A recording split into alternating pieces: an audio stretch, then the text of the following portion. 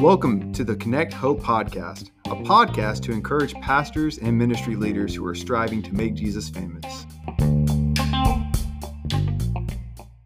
Hey, welcome to the Connect Hope Podcast. This is Gene Jennings, and I am here with my buddy Chuck Gordon. Chuck, how you doing today? Man, I'm doing great. Man, I'm excited. Yeah, I am too. Man, our show last week, I loved it, and we're going to continue talking about revivals and spiritual awakenings. Well, Gene, because you loved it, we're going to continue with that. That's right. Good.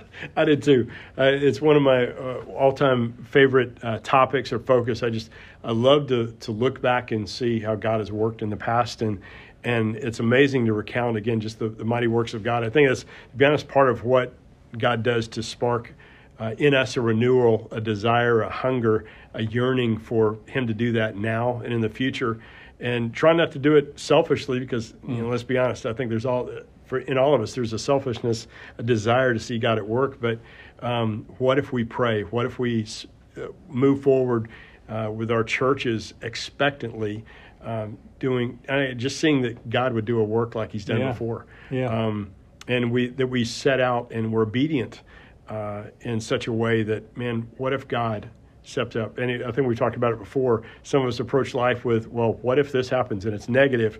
Well, what if God shows up? And that's where I guess how I want to live life and how I want us to be obedient to the call of God in our lives. So that's awesome. Yeah, I mean, you're right. What a great challenge. Let's live life expecting God to move, expecting Him to bless, expecting Him to do phenomenal things, right? Definitely. How many of us really walk around thinking that? I confess I don't. Anticipating. Yeah.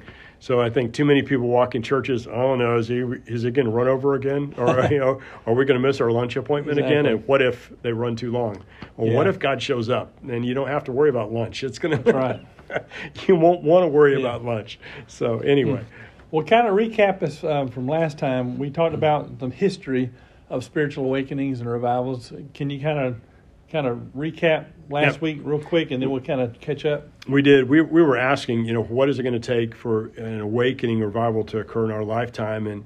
And we talked about the First Great Awakening, which was 1735, et cetera, and the Second Great Awakening, 1795. I think, Gene, that's around your birthday. But anyway, moving forward, sorry, it's not normal if we don't pick on each other. But I love what you were telling about, and you can give a recap. In 1857, there was a lay-led revival. That to me is just, I absolutely love what God did there. Yeah, that was the story of Jeremiah Lamphere. He was the layman that started this prayer revival in New York City in September of 1857, and it carried on into 1858 and in the years following that, and how that revival started in New York City. And at one point, over 10,000 businessmen were praying during the lunch hour every day there, and how that revival spread all the way to the West Coast. Yeah. And they say it hit every major city in the country at some level, to even Chicago, where Dwight L. Moody was saved and became a product of that revival. It's phenomenal to see that those things happened, and it wasn't because, as we talked about briefly last week, there was something that was manipulated and coerced, and they didn't have great production with it. Even going back to the First Great Awakening when Jonathan Edwards preached, I love how you gave the description last week of him sitting there, monotone.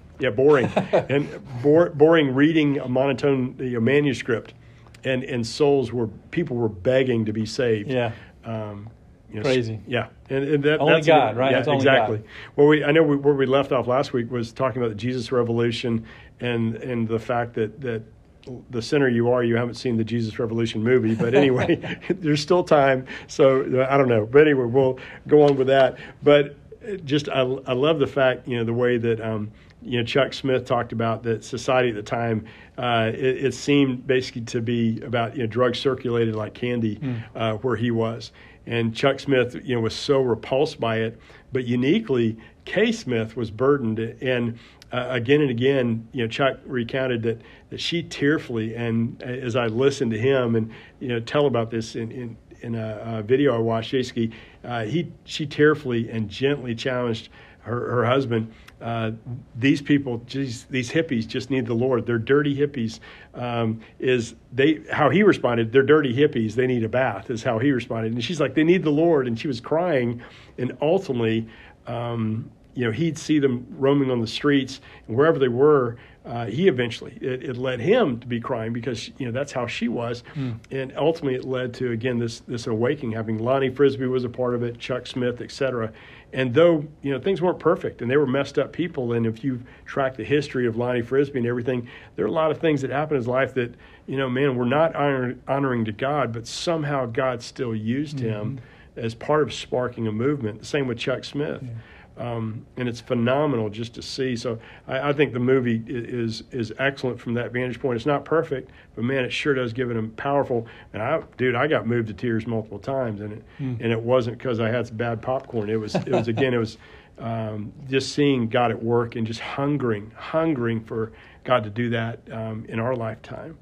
So that movement also was the beginning of contemporary Christian music, Christian rock, that kind of thing, and also the beginning of the contemporary church. Exactly. Willow Creek Church, Saddleback, they were kind of the first ones to kind of go contemporary, and a lot of us modeled our churches after them and still do in some ways.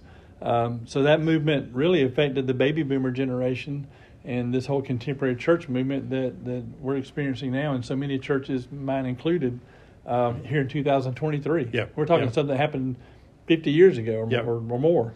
And we're still products of that movement. Exactly. Before that, it really was, if you think about it, it really was pretty much a sin to even consider not having pews in a church. It was pretty much a sin to not having a fixed pulpit.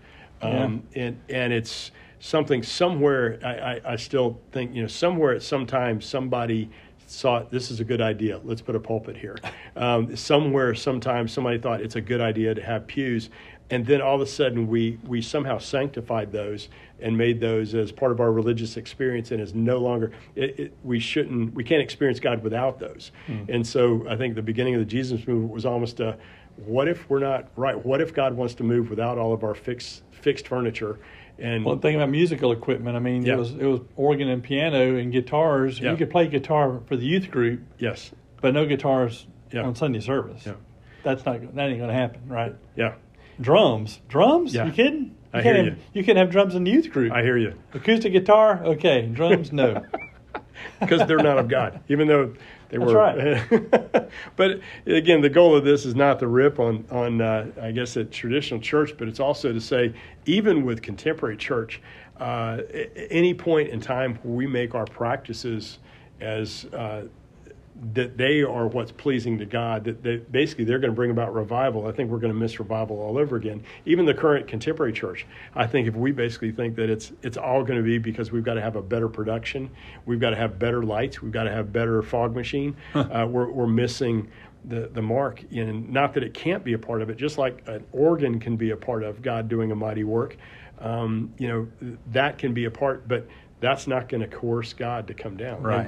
And I think we missed the mark. So with that, it almost kind of sparks, what are, I know you and I were talking about what are marks of an awakening? What are those things that, I guess, what are going to be those things that we find, and this is a mark of when awakening is going to happen or it is happening? Yeah. So, Chuck, in my study of revival history and spiritual awakenings, there's really 4 characteristics of revival. If you look in the New Testament and the Old Testament, when God brings down His glory in a unique way, He does it suddenly and unexpectedly. In fact, one scholar said the revival is God springing revival is God springing a convicting surprise on His creation. Oh, that's good. And if you look at Acts chapter 2, verse 2, where the rushing mighty wind comes in. I've got it right here. I'll read it real quick. Yeah. But Acts 2:2 says, let me start at verse 1. When the day of Pentecost came, they were all together in one place. And then here's the key word, suddenly.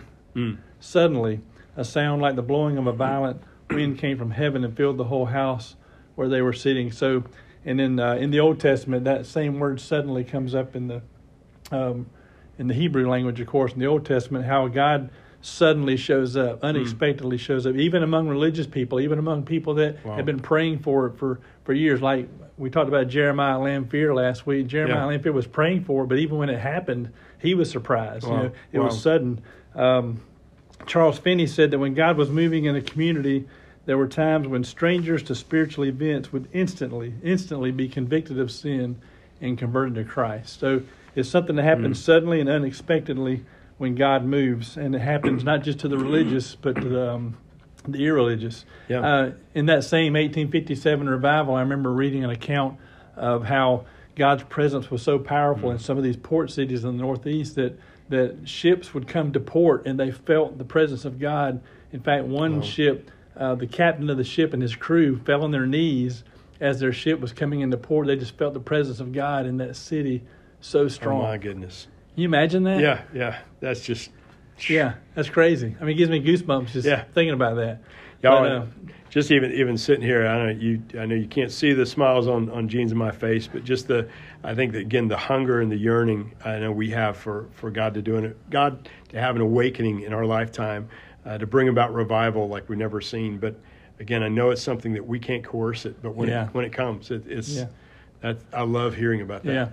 Well, another characteristic of revival is really a combination of three things, and that's repentance and prayer in unity.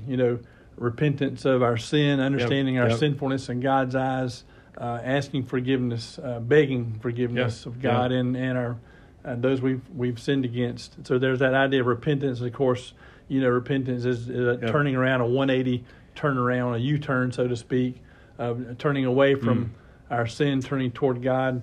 And there's this urge to pray, this passion to pray, this necessity to pray. Yep. It's almost like being hungry. You have to be hungry to pray. And then, of course, when you do that, that brings unity. Yeah. And there's a unity involved, and that kind of leads to the third characteristic of revival, and that is it affects all people, all classes, all ages, all races, all socioeconomic levels. It's not confined to a certain class of people, but God gets everyone's attention when they repent, when they pray, when they're unified. God gets everyone's attention, and they're focused on what God's doing. I love hearing that. Yeah, and so the fourth characteristic of a revival is kind of again leads to from the third is just an overwhelming consciousness of God. Just this overwhelming feeling, kind of like the guys on the ship coming into the sea. There's just overwhelming feeling and consciousness that God is moving, God's working, and everyone feels that. In fact, back to the book of Acts, in Acts 2:43, it says everyone, not just some, everyone was filled with awe. Wow! When you read through the accounts of Acts chapter 2, everyone was filled with awe. It's just an amazing thing, and like you said, we can't manufacture it. We certainly can pray for it. We can hope for it. We can wish for it. We can talk about it. We can podcast about it. We can write about it. But really, it's up to God. Yeah, exactly. And sometimes we ask God, why won't you move? I mean, certainly you want to see people saved and move, and it can be even a little frustrating sometimes to read about this and go, why can't God? Why can't we do that now? Why can't this happen now? And, of course, I can't answer that question. I don't think you can either. But it's certainly something we want to strive for and pray for. Yeah, no doubt. To get to that point. So I guess with that said, I know that what are some things what can we do? Again, understanding we can't make it happen, Chuck. Yeah. But what can we do? Well, I know even just in recently, I know we talked about the movie, but very recently, the Asbury Revival, as it's been called, or movement, it's been called different things, though there was one in 1970 but in 2023. But just that time period, I think February 8th is when things really started rocking and rolling.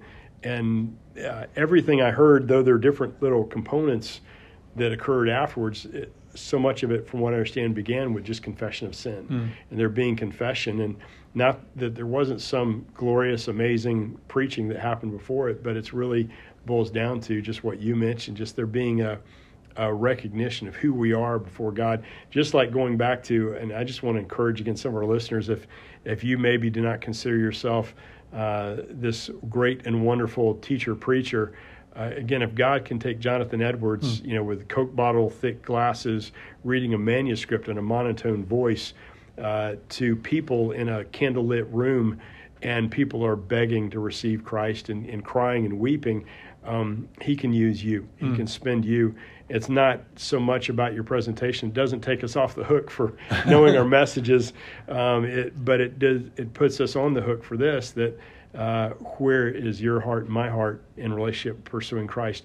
Years ago, and I don't know who originally came up with the illustration, but a pastor friend of mine got on platform and he got a piece of chalk and he drew a circle and he kneeled down in that circle and he said, God, bring revival starting in this circle.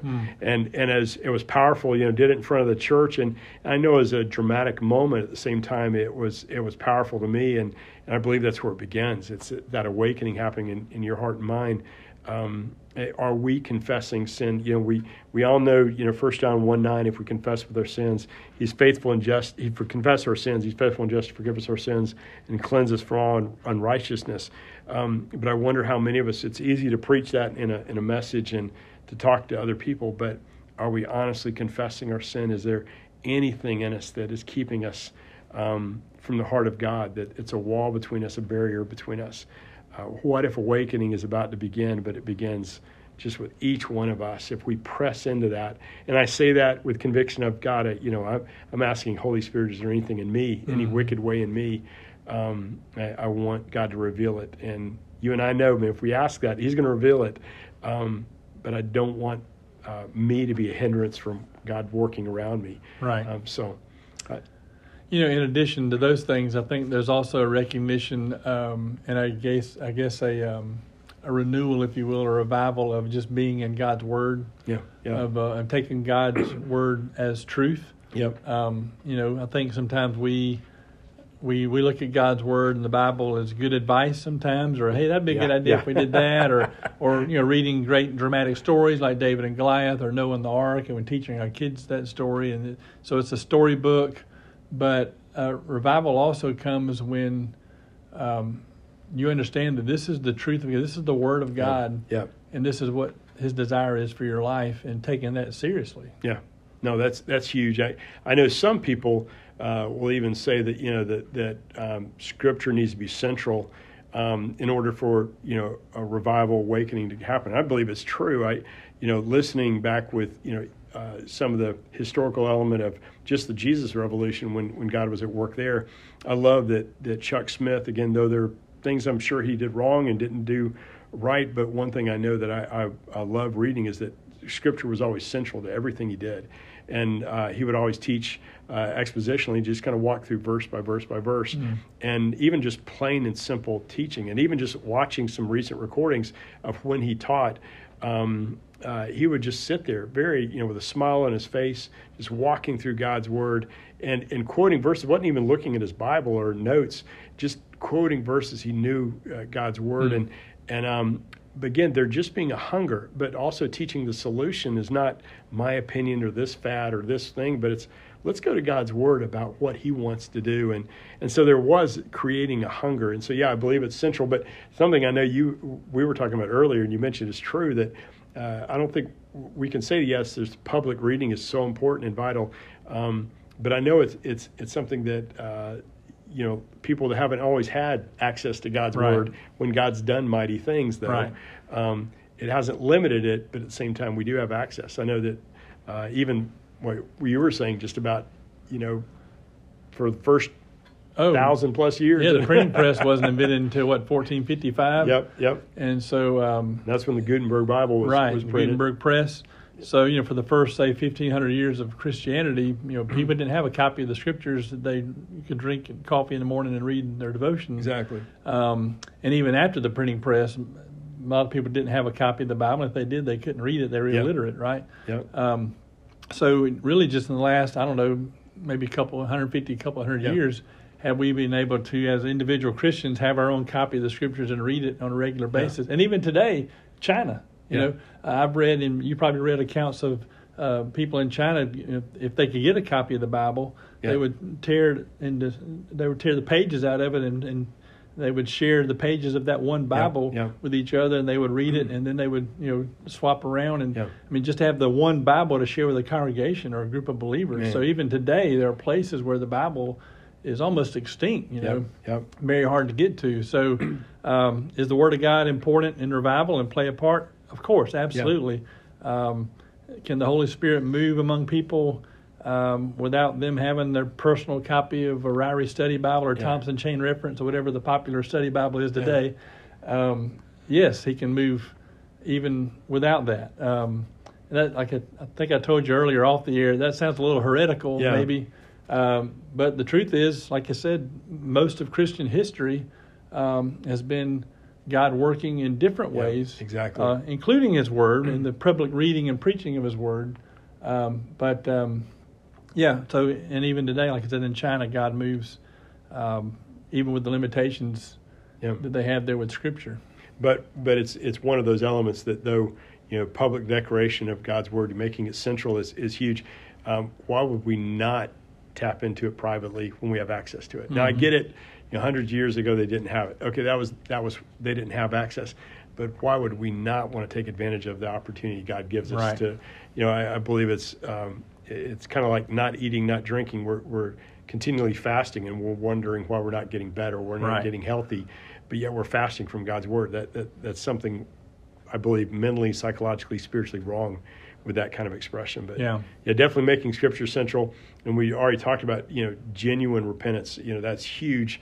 That you and I are, especially leaders, that we're making sure, and it's not making some public declaration just to try to impress people, which I've seen pastors do that in the past too.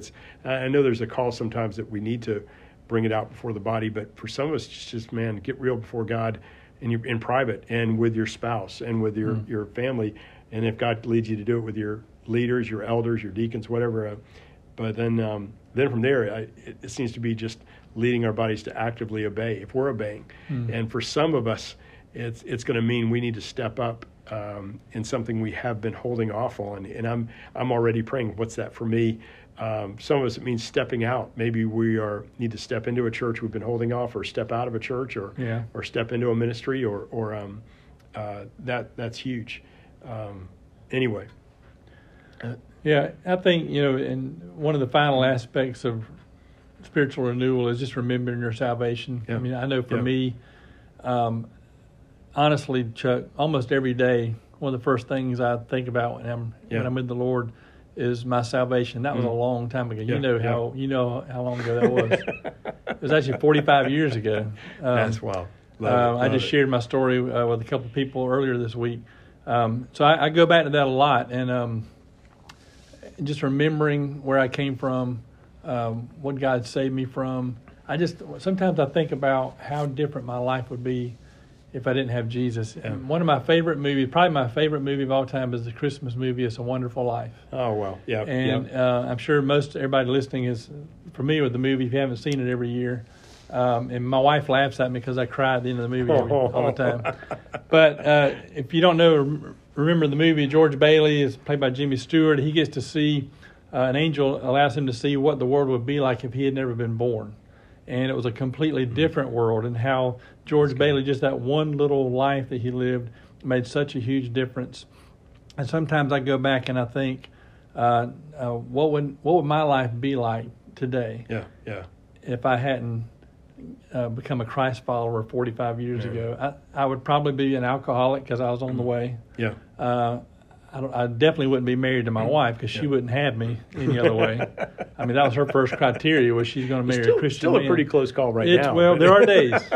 But, I definitely wouldn't be married and therefore wouldn't have my kid. It snowballs when you start thinking about how different my life would be without Jesus.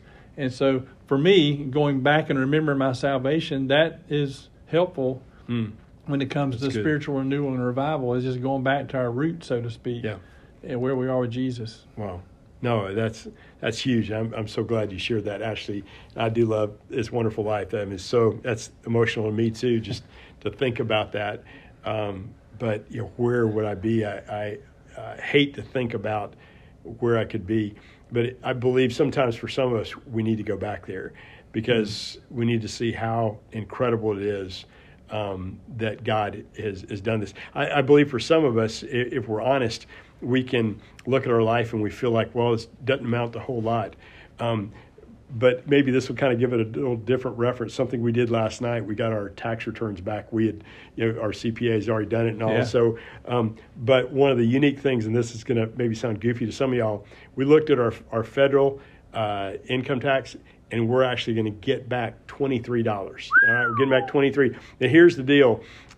to us, to my bride and I, Jennifer, we were absolutely stoked about that. And you're like, that's only $23. But the reason we're stoked about it is because we don't owe anything. All right. Yeah. I know for some it's like, well, you're not getting back however much, like thousands or whatever. It's like, dude, I'm just stoked we're not in debt. And I believe it's the same with, to me, it's the same with salvation. Some of us, I believe, look at our life and it's like, well, this has only happened in my life. I haven't seen a whole lot. It's like, dude, just realize where it could have been. To me, it's believe what debt you could be paying on is what is kind of the frame of reference I'm going with there. I just see, how much God has done that we're debt free in Christ, that, we have this thing forgiven. And I wonder how many more messages, how many more sermons would actually be much more than reading a manuscript with Coke bottle glasses. If we just recognize the mighty work God's done in our life. I wonder how if awakening will start in some churches around this area, maybe in some homes, if we start recognizing the great debt that has been paid for us. And we really get back to just the basics, exactly what you're saying, just the very basics, that Jesus Christ loves us, man. He saved us, though we do not deserve one ounce of it. Yep. So, amen and amen. Well, Chuck, this has been really fun. I appreciate you sharing time with us and talking about revival and spiritual awakenings. We're going to wrap it up, but tell us a little bit about Connect Hope before we go. Yeah, we would love for you to get in touch with us any way we can minister to you, serve you. Connect Hope is all about encouraging pastors, uniting ministries, and resourcing kingdom work. We're all about investing in ministry leaders and senior pastors and ministers, period. And so in any way we can be here for you, please go to our website at connecthope.org, and you can make an appointment, a phone call, or we'll meet up for breakfast, lunch, whatever, in my treat. And we would absolutely love to pour into you, invest in you. And the main thing I want to see is you thriving in your relationship with Christ. After that, your family. Then after that, ministry, whatever you're a part of.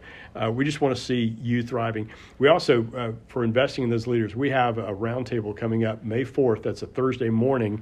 We'll have more details to come. If you contact us, we'll get that information to you. And again, let us know if there's any way we can be here for you. I'd love to hear from some of y'all. Just you can contact on our website.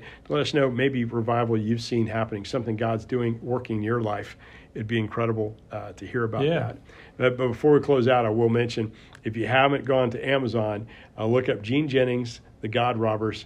He wrote a book about, again, revival and a very unique angle. And man, would love to see you tap into that. Again, Gene Jennings, The God Robbers. And I hope that'll bless you as well. Thanks so much for joining us. We're so honored. All right. Hey, thank you, Chuck. And thanks for joining us on the Connect Hope podcast. And we will see you next week.